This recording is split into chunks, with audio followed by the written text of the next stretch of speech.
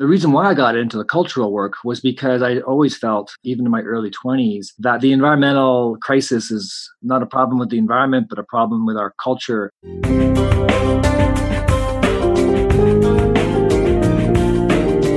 This is Frontiers of Commenting with David Bollier. This is David Bollier with the Schumacher Center for New Economics with another episode of Frontiers of Commenting. My guest today is Paul Baines of the Great Lakes Commons, a project that has done a lot to reimagine how we can engage with the Great Lakes and protect them more effectively. Paul's been behind a number of innovative campaigns and efforts there to get a new approach to protecting water underway. Welcome, Paul. Hi, David. Thanks for having me.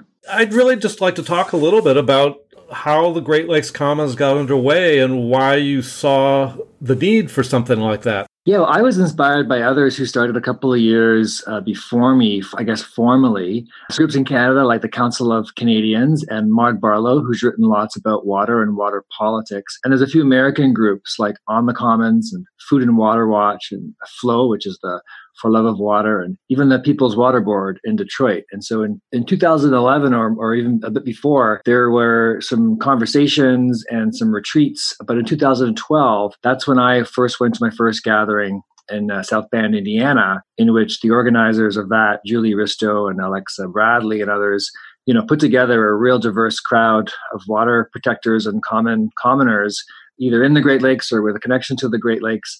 And that's how I first got involved. I read about this project, Great Lakes Commons, through a little booklet, white paper that Mark Barlow and On the Commons wrote. And I was just inspired because it just brought together so many of my interests, my existing interests around culture and environment and politics. But it also, I think, needed, I felt I could bring a lot to it as well. And so I've been involved since 2012. I didn't start it, although I did start the Commons Map, which I guess is one of the tools that we'll talk about today. But again, this idea of a Great Lakes Commons imagination, politic relationship is one that I've been thinking about for a while, and I was excited to get involved with and still am. So tell me what the idea was to do something different than conventional NGOs or water advocates. Yeah, what's interesting is I was probably... Well, my background is cultural studies, environmental studies, educational pedagogy. And in the early 90s, I was in university for environmental studies. I actually did a case study on the Great Lakes in the early 90s. And then I didn't really do environmental work. Many years after that, I was doing more stuff in the cultural field. But when I read Great Lakes Commons document in 2012, a light went on where I felt as if that approach wasn't working. That approach seemed old, stale, reactive, whack-a-mole kind of work. And the reason why I got into the cultural work was because I always felt, even in my early 20s, that the environmental crisis is not a problem with the environment, but a problem with our culture and the ways in which we relate to the environment. And that if we're going to sort of so-called save the environment, we need to sort of restructure that culture. And so when I read about the Great Lakes crisis in 2012, after not having really thought about it in 15, 20 years, I thought, well, this is something different than, let's say, like a multi-stakeholder kind of, trying to find this win-win solutions of environment and economy, of trying to host a sort of binational territorial war over this precious resource that is talked about from a recreational lens or from an economic lens, or from a habitat lens. So that's the sort of the difference I feel for Great Lakes Commons is it's trying to create a different kind of story away from that sort of private resource to this idea of a shared inheritance that not only worked across the international border, but was also tapping into, the sort of indigenous commons or the indigenous ways of relating to the lands and waters and to our treaty neighbors, because that is also, I think, part and within a commons context, a commons framework, is this idea of treaty. And not just in terms of the European treaties or contracts around private property, but treaty really about lifelong, ongoing relationships with humans in the non-human world based out of respect and non-ownership, and yet sort of common destiny. And so I just felt there was a richer ability to speak to these cultural issues in a Great Lakes Commons framework than in a sort of restoration framework or a precious resource framework or again, in these sort of trade wars of our water, their water, bulk water. But we know that in those sorts of battles, you have established forums, you have hearings, you have legislatures, you have trade arenas. How do you begin to change the culture? That's kind of a wide open territory without sort of set arenas in which to do it. How did you begin that? Yeah, so we haven't really participated in those formal arenas from the get-go. We've been sort of networking with like-minded people, artists, academics, frontline campaigners, who are generally sort of fighting their way into those arenas and often ignored. And so we've been sort of trying to gather those voices and gather those movements under this sort of newer story of a generational commons, an indigenous commons, a bioregional commons, and think about what types of projects and experiences that we could initiate and support. And so I could talk about the variety of those types of projects, because otherwise I felt like we would just be reacting to the mainstream system. I can speak a bit about this framework of working within, against, and beyond the current system.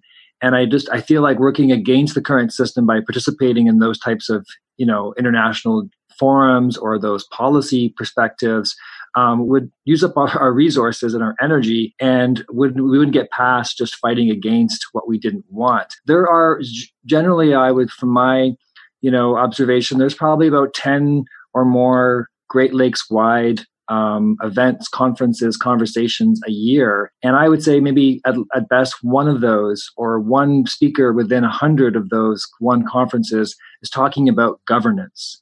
So often they're talking about the particular issues, the management and the mitigation of the host of issues that affect the Great Lakes and all the players of those Great Lakes.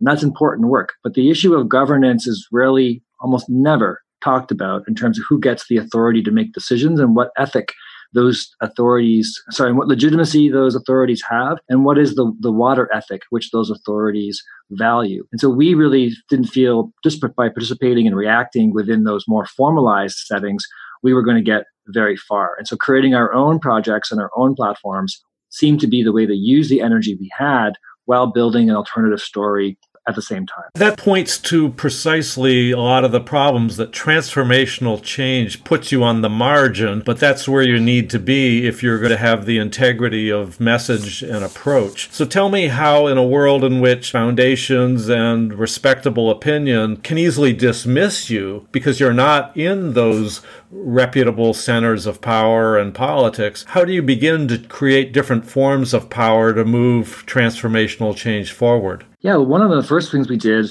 in 2012, we agreed that we would co-create a commons charter. At first it was called a social charter, but then it was called a commons charter, because we didn't want to just sort of have to react to the language and mission statements and lofty goals of the American or Canadian governments. And so the commons charter sort of maps out those intentions.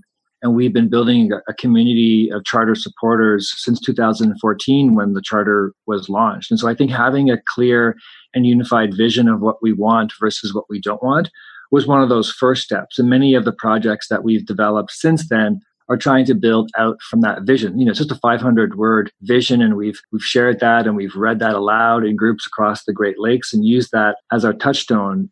A few years later after that, we sort of put together a toolkit, a set of resources to sort of animate and illustrate how that charter could be used in a variety of ways. But we've been developing sort of projects. And so shared experiences, a lot of our work is over a large scale, and we don't have the resources to always be face to face. And so, but it's important. And so in 2016, we hosted a project called the Journeying Project, in which we were partnering with existing groups that were journeying the waters, either by sacred water walks or canoes or cycling or running or even performing a play about grief and the Great Lakes across the basin. And so by partnering with those groups, not only were we able to extend our range of people and of place, but we created a sense of unity between those projects within this sort of commons charter vision. And we shared in that common experience for that year of witnessing and being a part of the waters. And to accompany that experience and to guide that experience, we printed and distributed 1,000, sort of journey guides, which had words and thoughts from each of the partners, but also had prompts for questions such as like, how are you sharing or showing your reciprocity to the waters? How are you respecting your ancestors by doing this journey? And so just trying to, again, encourage and prompt this experience with these intentions around ancestry and reciprocity, which again is never talked about for most Great Lakes, restoration policy perspectives. And so by doing that, not just talking about it, but actually doing it was a key thing. And so the toolkit, and so there are various other projects where we are trying to shift the values, trying to shift the conversations, trying to create different kinds of questions. I could go on about the different projects, but basically through that charter and through shared experiences and shared platforms, that's how we've been trying to use the energy we have versus waste it in forums that aren't even open to these kinds of conversations. Well, I want to talk about some of those projects, but let's start with the charter that you established and how that basically helped bring people together. And tell me exactly who some of these people were who you got together to essentially launch a new cultural approach to the Great Lakes. Yeah, it was a 2-year process, and between 2012 and 2014. And through that, there was a bioregional sort of editing team sort of drafting this. A lot of it was led by an artist, activist, healer in Minneapolis named Ricardo Morales-Levins. And he was inspired by a lot of charter work and human rights work out of South Africa, I guess in the 80s and 90s. And so his energy and vision was a key part of that. And he continues to be part of the Great Lakes Commons work. Other editors and contributors to that were Sue Chiblo from Garden River First Nation on the north shores of Lake Huron and Superior, who's done a lot of work around water policy and women's role in Anishinaabe nationhood and for water protection. Emma Louie from the Council of Canadians, who's their main sort of water person in Canada. Alexa and Julie, who I mentioned earlier. I personally was not part of the charter writing piece. Frank Edwigishik, who's the president of the United Tribes in Michigan. And so a real regional basis of sharing ideas and thinking about what that vision was and just whittling it down to its current form. And then, we have struggled with launching and like sort of trying to build a strategy for getting support for the charter. We're not trying to drive a petition. We are all probably pretty familiar not only with petitions, but those platforms that sort of help share and forward and count the numbers of people who've signed the petition. We haven't had that strategy, nor are we petitioning governments to do anything. We are, in some ways, many ways, petitioning ourselves. And we're not just asking people to put their name on for this charter. We're asking them, what are they going to do to animate this charter vision? And we've had hundreds of people, almost 400 people sort of do this over the years. But the strategy and the resources to really launch this thing more publicly, and then to have a strategy, then what to do next or beyond that. We're continuously learning and sort of building a strategy around that. But that's been the charter process around putting together a vision that is bioregional, that is linking social justice and water justice issues with Indigenous rights and Indigenous access to water, looking at the role of citizens within these settler states and nations, but also within a context of colonization, again, Indigenous authority, and thinking about this intergenerational connection that we've inherited the waters and are passing on the waters. So again, many commons principles around sort of shared use and shared benefit and shared risk, while also highlighting some of the more particularities of the Great Lakes context. And so we're really happy with how the charter was written. In 2019, there could be a conversation for ways to change it a little bit or edit it. The world has changed in many ways since 2012. And for instance, in Canada, we've had the rise of the Idle No More movement. We've also had much more exposure to and witnessing of the devastation in Detroit and in Flint with their water mismanagement by their governments and authorities, and the ways in which the financialization of water has had a more direct impact. And so that's the charter. We encourage people to sort of take a look at it. Even got a section where you can say, like, what would you like to add to the charter? We're really proud that our support for the charter, while there is international support, generally, there's a lot of support on both sides of the sort of so-called international border between Canada and the States, which again, most water groups operate in either one of those jurisdictions. Very few groups operate on both sides of that, which is really encouraging. So it's kind of a bottom-up assertion of a different vision. Tell me how that's grown, evolved, diversified, and what kind of impact it has had, if yet, on official policymaking. Yeah, official policymaking, I can't speak too much to that. In the last couple of years, Great Lakes Commons has been started and founded an alliance that's looking at drinking water in Michigan and Ontario, connecting the issues of Nestle's water extraction for water for profit with the sort of lack of water for life on First Nations reserves in Ontario without clean access to tap water, and obviously the residents of Flint and Detroit for various reasons. And so the first conference we hosted as an alliance was called Strengthening Our Great Lakes Commons. And that was the first time that a non-Great Lakes Commons event was called Great Lakes Commons. And so that was an interesting sort of, in my opinion, step towards recognizing the power of the language of commons and of the ways in which it unites different issues across different spaces. You know, we've had a little bit of media coverage and a little bit of exposure in magazines or in little videos, but that hasn't really been our goal. One of the markers of success I would point to was a couple of years ago, I made a short video to promote an upcoming Sacred Water Walk. That's a women-led, Anishinaabe-led water walk, and the lead water walker, the late Josephine Mandeman. And I made a video with her about her vision about our responsibilities to water. And that was not only shown at her retirement party about a year or so ago, it's also our most highest viewed sort of video. It's also been featured and is currently at the Art Gallery of Ontario as part of an exhibit on storytelling and the four elements. And so we've seen our role also as Great Lakes Commons, or I've seen my role within Great Lakes Commons, to support and hold up and celebrate water leaders who are doing the work. And the role of Great Lakes Commons is to sort of connect those people and campaigns and to learn from them and to sort of see ourselves as hosting a conversation around water protection. The charter obviously is a clear vision for that, but we are also aware that there are people also just doing the work, and we want to support that work directly through, you know, gathering in Flint like we did, or making videos celebrating other water protectors.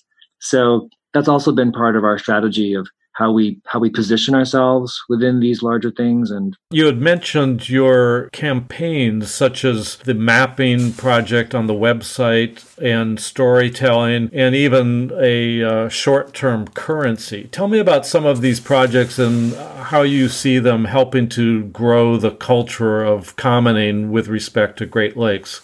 Yeah, the oldest one was the Commons map. And we're actually currently going to be doing an edit of the map because it is, again, 7 years old as a platform. But the idea is the same. It's really to create a sense of belonging to the Great Lakes and to the people around the Great Lakes. So often we're divided by, I live on Toronto, or I live in Ontario, or I live in Traverse City. But people just trying to say, I live in the Great Lakes. I'm part of the Great Lakes, and no matter what part of the Great Lakes I may live in.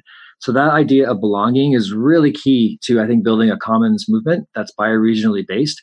And the Commons Map is a digital storytelling platform that can crowdsource and collect people's text, photo, videos around their connection or questions around being a Great Lakes Commons. And so I started that, I founded that, and it's also an Ontario nonprofit. And that was also using open source software, Ushahidi, which we may be changing, but that's what's been built on for the last 7 years. And so that idea of telling our own story, not putting our voices just on Facebook or just putting our voices just on one group's website, but having a space for all these different groups, either official groups or just grassroots individuals, to have an equal playing field of putting their ideas on a map that situates either them or the issue they're speaking about. Because so many of us don't even really know where Georgian Bay is, or we don't even know what major rivers are feeding the lakes, or all the rest of it, or all the different contours of this geography. And so mapping was just a really good way to sort of get to know this place. And so that continues to grow and to sort of be used as a tool. We also, people's names, whoever creates the story, their name and contact information is there. And I know the map's been used by people who want to find other commoners. So it's also been used as a bit of a database or Rolodex for finding like-minded people that we've allowed to happen. And so the values of belonging has been key, but the again, we continue to work on this idea of shifting the conversation around values. And one of those was the sort of the Great Lakes Commons Currency Project, which was a pilot project. We were lucky to get a little bit of seed funding from Cosmos Journal to think about the money system and to think about what is money for, and isn't really money itself also a commons that we've agreed upon as a society to give value to get stuff done, and how broken our money system is for getting what needs to be done. And so the experiment was really about thinking, well, what if money is about value? What's most valuable? Protecting water. So how do we give gratitude and exchange gifts based on a please or a thank you for protecting water?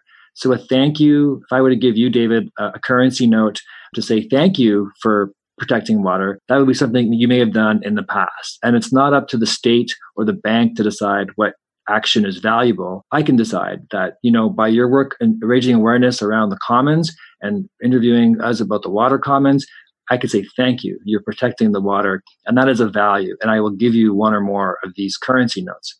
As a please, I could also use the language of please, and that is giving you a currency note as a way to pay it forward. That, maybe you haven't been working on water, but I'm going to ask you to reduce your consumption of bottled water, or I'm going to ask you to get to know your local watershed, or I'm going to ask you, maybe please, find out how we can raise some money for this local water walk. And so here I'm sort of, inviting you into a conversation around whatever you're going to, whatever value you can be creating in the world, how is that value supporting and making sure that we're protecting water? And so we made 5,000 of these currency notes and sent them to our charter supporters and gave them out at various events. And we had a strategy around distributing those and collecting the stories on our Commons map about that. And so we were just asking the question, like, what is really the value of money about? What is it based on? How do we shift that basis of value from, basically either it used to be a gold standard. Now it's just a floating sort of currency where money is used as a way to make more money. And so really returning the sense of that money should be there or a currency should be there to protect what matters most. And through these exchanges of pleases and thank yous, we were also building community across the Great Lakes and giving people who had signed the charter or come to one of our events a chance to engage and share with one another.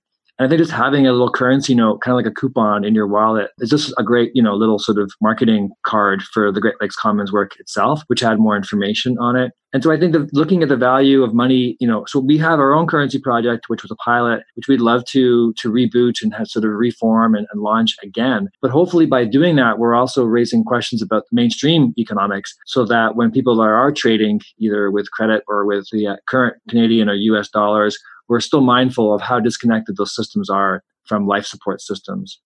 All of this sounds really like a lot, almost using art and culture to expand our imagination in the sense of the possibilities. And that's really, if we're going to have political change, it has to start there. So I'm kind of impressed with how you've opened up these spaces for different ways of people thinking about themselves and their relationships to a shared resource like water. Yeah, I mean, I think there's been several inspirations, and I think I'm sort of adapting. The mapping project was an adaptation of a crisis mapping tool in Africa and for Haiti elections and all the rest of it. There's a lot of ceremonial work and ritual work and reciprocity work being done, let's just say, by the Anishinaabe water walkers. In many ways, this currency project was a way to sort of create a little bit of ritual or meaning through the exchange of these notes. And we also had a project called the Water Friendship Project, which was also a pilot project for 1 year, where I worked with water protectors in 3 different locations to ask the question, what does a good relationship with water look like? And what kind of indicators or patterns or signals can we create that would help policymakers, educators, even campaigners to think about how are we centering our relationship with water as the marker of success. Still to this day, and still amongst water protecting organizations and advocacy campaigns, we are still talking about the quality or quantity of water as an object. And so often when we're thinking about well-being and we're thinking about alternative indicators, and there's been some great work on this idea of looking at alternative indicators to GDP, we can talk about ratios of teachers to students in classrooms. We can talk about how safe people feel walking in their neighborhoods. We can talk about other ways of measuring social dynamics between, living parts or active subjects and in the social sciences. But when it comes to the environment, we're still stuck in this resource H2O molecule cubic meter language of environmental stock and flow, biodiversity counts, which is important to do as we've seen, the sort of drop in species, the rise of species extinction. However, the work that we're doing in terms of reconnecting with our responsibilities around water, I just felt there was a lack of depth and sort of systemization or optimization of, okay, so how do we know that our relationship with water is weak or strong or getting stronger or getting weaker? And so through this Water Friendship Project, we've sort of been developing some key 9 teachings around what are those key relationships look like, first of all. And then we're trying to now, in a phase 2 or phase 3, think about what are the particular, signals or patterns that would say, okay, so how often or do you trust the water coming out of your tap? Or do you know the names of the 3 nearest water bodies? Or both knowledge, experience, trust, what are the ways in which you're relating or seeing your relationship to the waterways? These are things that we'd like to sort of also do more work on so that we're basically just more literate and more conscious that we need to protect our relationship with water as much as just the water itself. And so that was, I think, an innovative project that we've had lots of good traction on. And we just, obviously looking for more capacity. But I think as we're seeing more research done on water personhood and the legal personhood, and water beingness. I just heard a great podcast about glaciers as beings. I think then we can use this Water Friendship Project to think about more in depth these relationality, which again is much more of an indigenous worldview of seeing the world through the lens of relationships and not as objects. Let's talk about that a little bit. In my own work, I've talked about the need for an onto shift, an ontological shift, in which we get into a relational mentality with each other, people, with the world, with future generations. And you mentioned the idea of the personhood of water, the beingness of water. I know that in New Zealand, for example, a river recently was given legal personality so that it could be protected by the indigenous peoples there. So let's talk a little bit more about this ontological shift, this worldview shift, in which some might call it the spiritual dimensions, or at least the living dimensions of water and ecosystems are really given full account. Yes, please. Let's go. Well, tell me how you've engaged with that, because that's not something that can necessarily be preached on a corner. How do you bring this to the foreground in the culture? How do you elicit people's desire to reimagine their relationships, to acknowledge relationships? Yeah. I'm a student in many ways of these things. I've basically just been listening with my head and heart for years on the indigenous, either Anishinaabe or Haudenosaunee Confederacy or other indigenous nations. Obviously we've seen what continues to be inspired by the activists at Standing Rock. I think we've got the sort of memes, of water is life, water is sacred, protect the sacred. And so I think these things have gone more mainstream in the past few years. And so I think the legal strategies of the rights of nature, rights to nature, water personhood have been a legal tool coming out of a cultural shift. My fear is that the legality of these things will take precedent, will override the essence or what started that in terms of looking for, again, the ontological sort of difference. These are not just pragmatic campaign differences in which we're just trying to use all the legal tools we have. I think the part of the power of these legal personhood campaigns is to also open up and hopefully help us reimagine these larger relationships. And so after years of seeing some of these examples globally around rights of rivers or waterways, here in the Great Lakes, we just had a passing of a resolution for the citizens in Toledo looking at the personhood of Lake Erie, and those who harm Lake Erie can be held accountable. And so that's our latest example here in the Great Lakes of this legal strategy coming out of a social shift. What response has that had so far? Well, as you can imagine, the agricultural industry and the state itself are fighting it tooth and nail and are outspending legally. They've raised already 100 times more money legally to fight this in court. And so we've seen how the courts can work both sides of these debates. We can look to pipelines as an example. And so I think that's the work. I'm not a lawyer and I'm not a campaigner firsthand. I'm not a fundraiser. So I'm watching and sort of seeing how that rolls out. I see my role and I see Great Lakes Commons continuing to start and respond to a conversation on what does it mean? What does personhood actually mean? Not just legally, but as a relationship, as an ongoing relationship. And there I'm a student from Indigenous leaders, from knowledge holders who speak and who act, more importantly, who act as if water is alive. And so when I've been on water walks, I've heard when the water is taken from the waterway, how we're orphaning the water. I've mentioned this idea of the water having a personality, having a beingness, that it has its own right to be. It's not just about environmental services or ecological services. And so I think there was also a Canadian petition launched for the personhood rights of the Great Lakes in Canada by a young man named Edward George, Anishinaabe guy from shores of Lake Huron. And I've continued to work with him, and we're working on a project right now called Living Great Lakes, in which we're going to be hosting a conversation and a gathering this fall, in which we're showing up to this gathering not as ourselves, not as part of our nonprofits, not with our sort of bag of issues, of water issues that we are generally sort of trying to get attention for. We are coming to this water gathering around water governance as a part of that watershed itself, as a representative of or a delegate of that watershed. And so for me, this is not only an innovative, but a sort of profound shift in thinking about how we look at governance and how we see ourselves as part of the same watershed. And because many of these legal strategies ultimately have to have human representatives or guardians to speak on their behalf. And this is what's common in all of these legal cases. I think the challenge is going to be moving forward, and the work that we're doing right now is how do we start to practice taking the Indigenous leadership? How do we start to practice what does it mean to speak on behalf of a water being or water with legal personhood? How does that representative, and how is that representative being informed by what is the voice of that?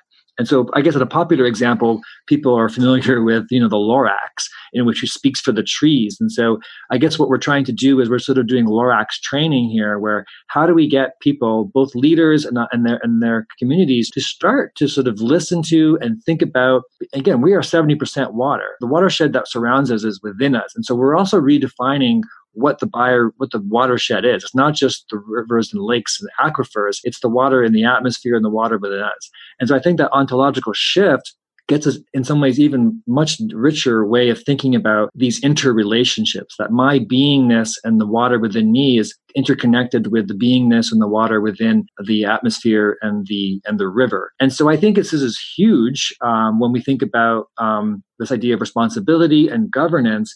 And so we're just starting this off. We're hosting a gathering in the fall, and we're inviting people to come show up as a delegate of the watershed. And we are going to, in some ways, practice our level of commoning and commons as this infused way of thinking about beingness.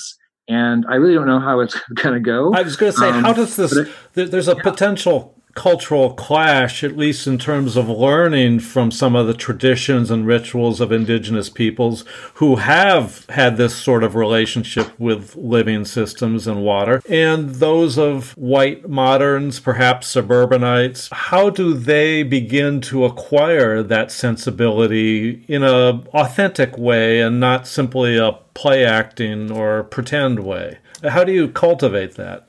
Yeah. The toolkit we did for the charter, I think, it tries to break down some of these big concepts and to sort of what are the practices. The terms water is sacred, water is alive. What we do to the water, we do to ourselves. These things have gone more mainstream. And so I think as they've entered into the public consciousness, I think we're now sort of stuck with the question, well, how does that actually work?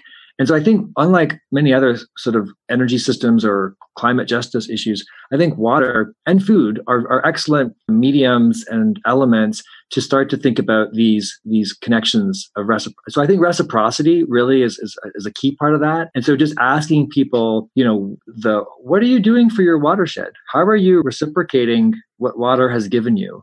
I think that could turn on two lights. It turns on the light of what's water giving me? I never even thought about what water is giving me. And I never even thought about what I must return. And so we've shifted our language a little bit or added on that we're not just talking about a commons, we're not a shared commons. talking about a sacred gift. And I know we've spoken before about commons being this combination of duty and gift. And so we're really trying to put that gift ethic back into it because nobody wants to not reciprocate a gift. And I think that's human nature. And we see that happening throughout the calendar year. And so I think if we start to shift our language away from resources and commodities and assets and H2O into commons and responsibilities and gifts, then I think we can start to sort of think about what are our responsibilities and how do we reciprocate that gift. And so I think seeing ourselves as part of a larger watershed, I'm much more concerned with laws that are happening in Michigan around that affect water than I am in British Columbia. I'm on the Great Lakes and I'm downstream. I'm from Lake Michigan. And so I think these are the ways in which voters, residents can pay attention to what's happening in their watershed a lot more closely than what might be happening in their state or in their country. And so I think that's a huge shift. And I think where that goes is a frustration. And we're seeing this play out already. There's a frustration that the Canadian government wants to bury nuclear waste on the shores of Lake Huron. And the folks in Michigan are up in arms because they're just across the way there. And they have no political voice in that decision. Similarly, there's a Canadian corporation who has a 60-year-old oil pipeline, tar sands pipeline, running through Michigan. And the folks in Michigan don't want it. And the folks in Canada don't want it, but they have no power to stop it. They have no legal or civic power to stop this sort of going through. And so we're seeing as these pipeline projects connect various political jurisdictions and as the impacts of water contamination flows across political jurisdictions, hopefully we can tap into people's frustration that the things that affect them, they don't have any voting control over. And we're seeing this also play out in climate change. And so hopefully these are some practical ways of belonging, of bioregionalism, of we are water, of thinking about our reciprocity to water. These are some ways that the public in the suburbs or in the cities or in the country can start to change their relationship with water. Well, I would imagine just the mere public witness of this different sensibility has a real impact, and it starts to develop a cultural resonance, which is arguably the more powerful way of reaching people's hearts and minds than talking about resources or money necessarily. For sure. And we haven't even spoken about the sort of faith communities.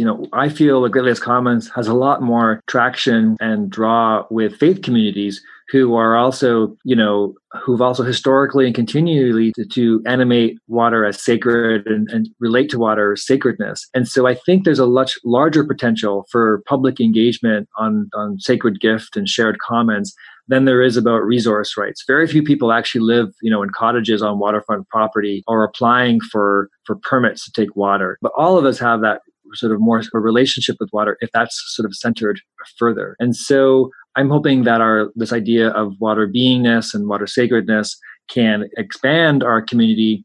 And also, to be honest, I've had a lot of private conversations with people who've been doing the water resource work for decades, and they're burnt out. They are looking for alternatives. They are stuck. There are too many issues that they do not have time to or money to address. And as we can see on a larger political scale, the leadership has taken off. It's run away. It's left the building in many ways in the corridors. And so there is a vacuum and a crisis of leadership around water.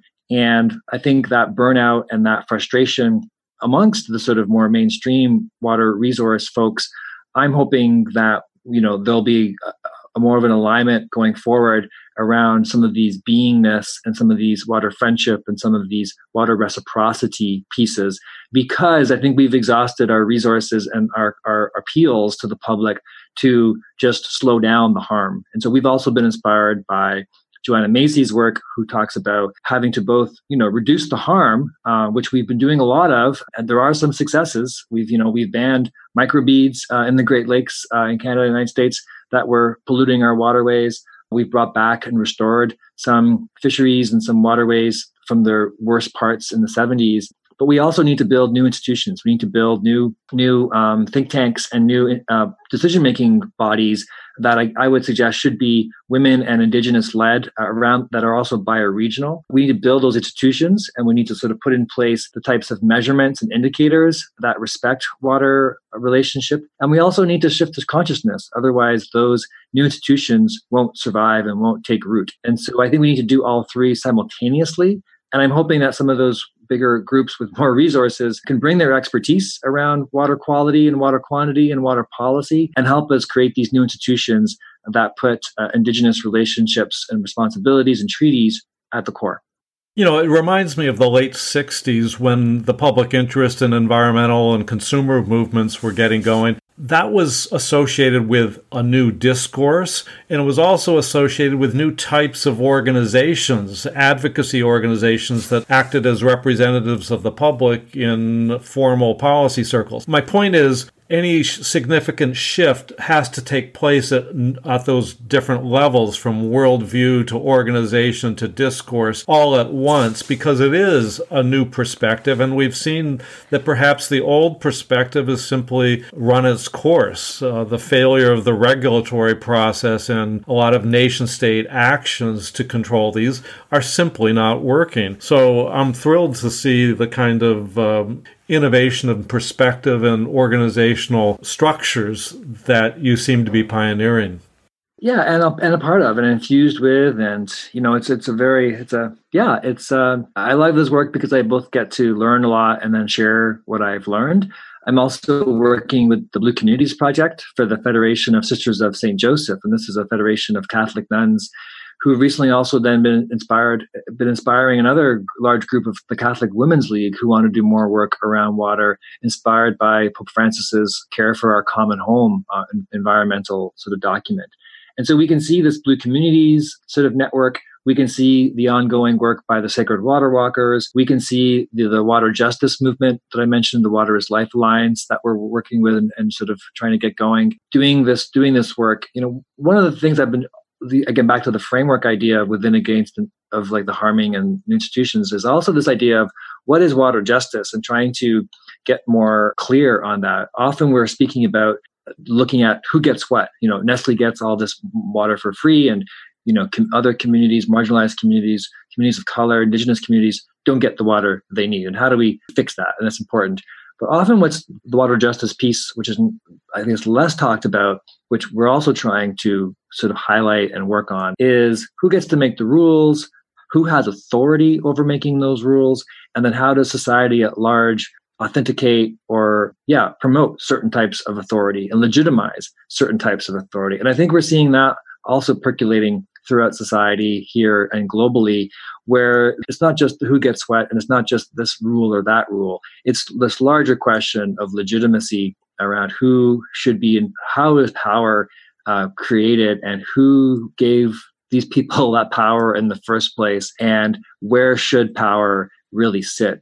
How do we build not just a more democratic, because we've seen the abuses of democracy and to legitimize and to sort of jerry-rig all kinds of consequences in which money influencing and also fake news influencing democracy. I think we need to go beyond just 51% mentality and thinking about what are more generational ways of being inclusive and democratic. Right now, the next generation has no vote in these things. We have, government councils who are elected for 4 years making a decision about burying nuclear waste, which will be toxic forever. It'll be 100,000 years half-life.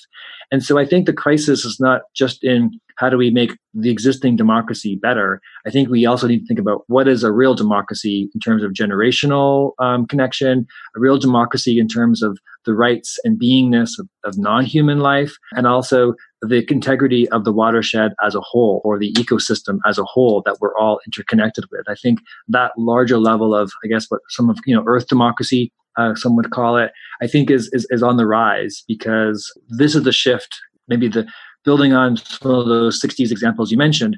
I think the issues everything's more connected, it's a bit more drastic. We're well more informed on many levels. We have that experience, but I do think these retooling.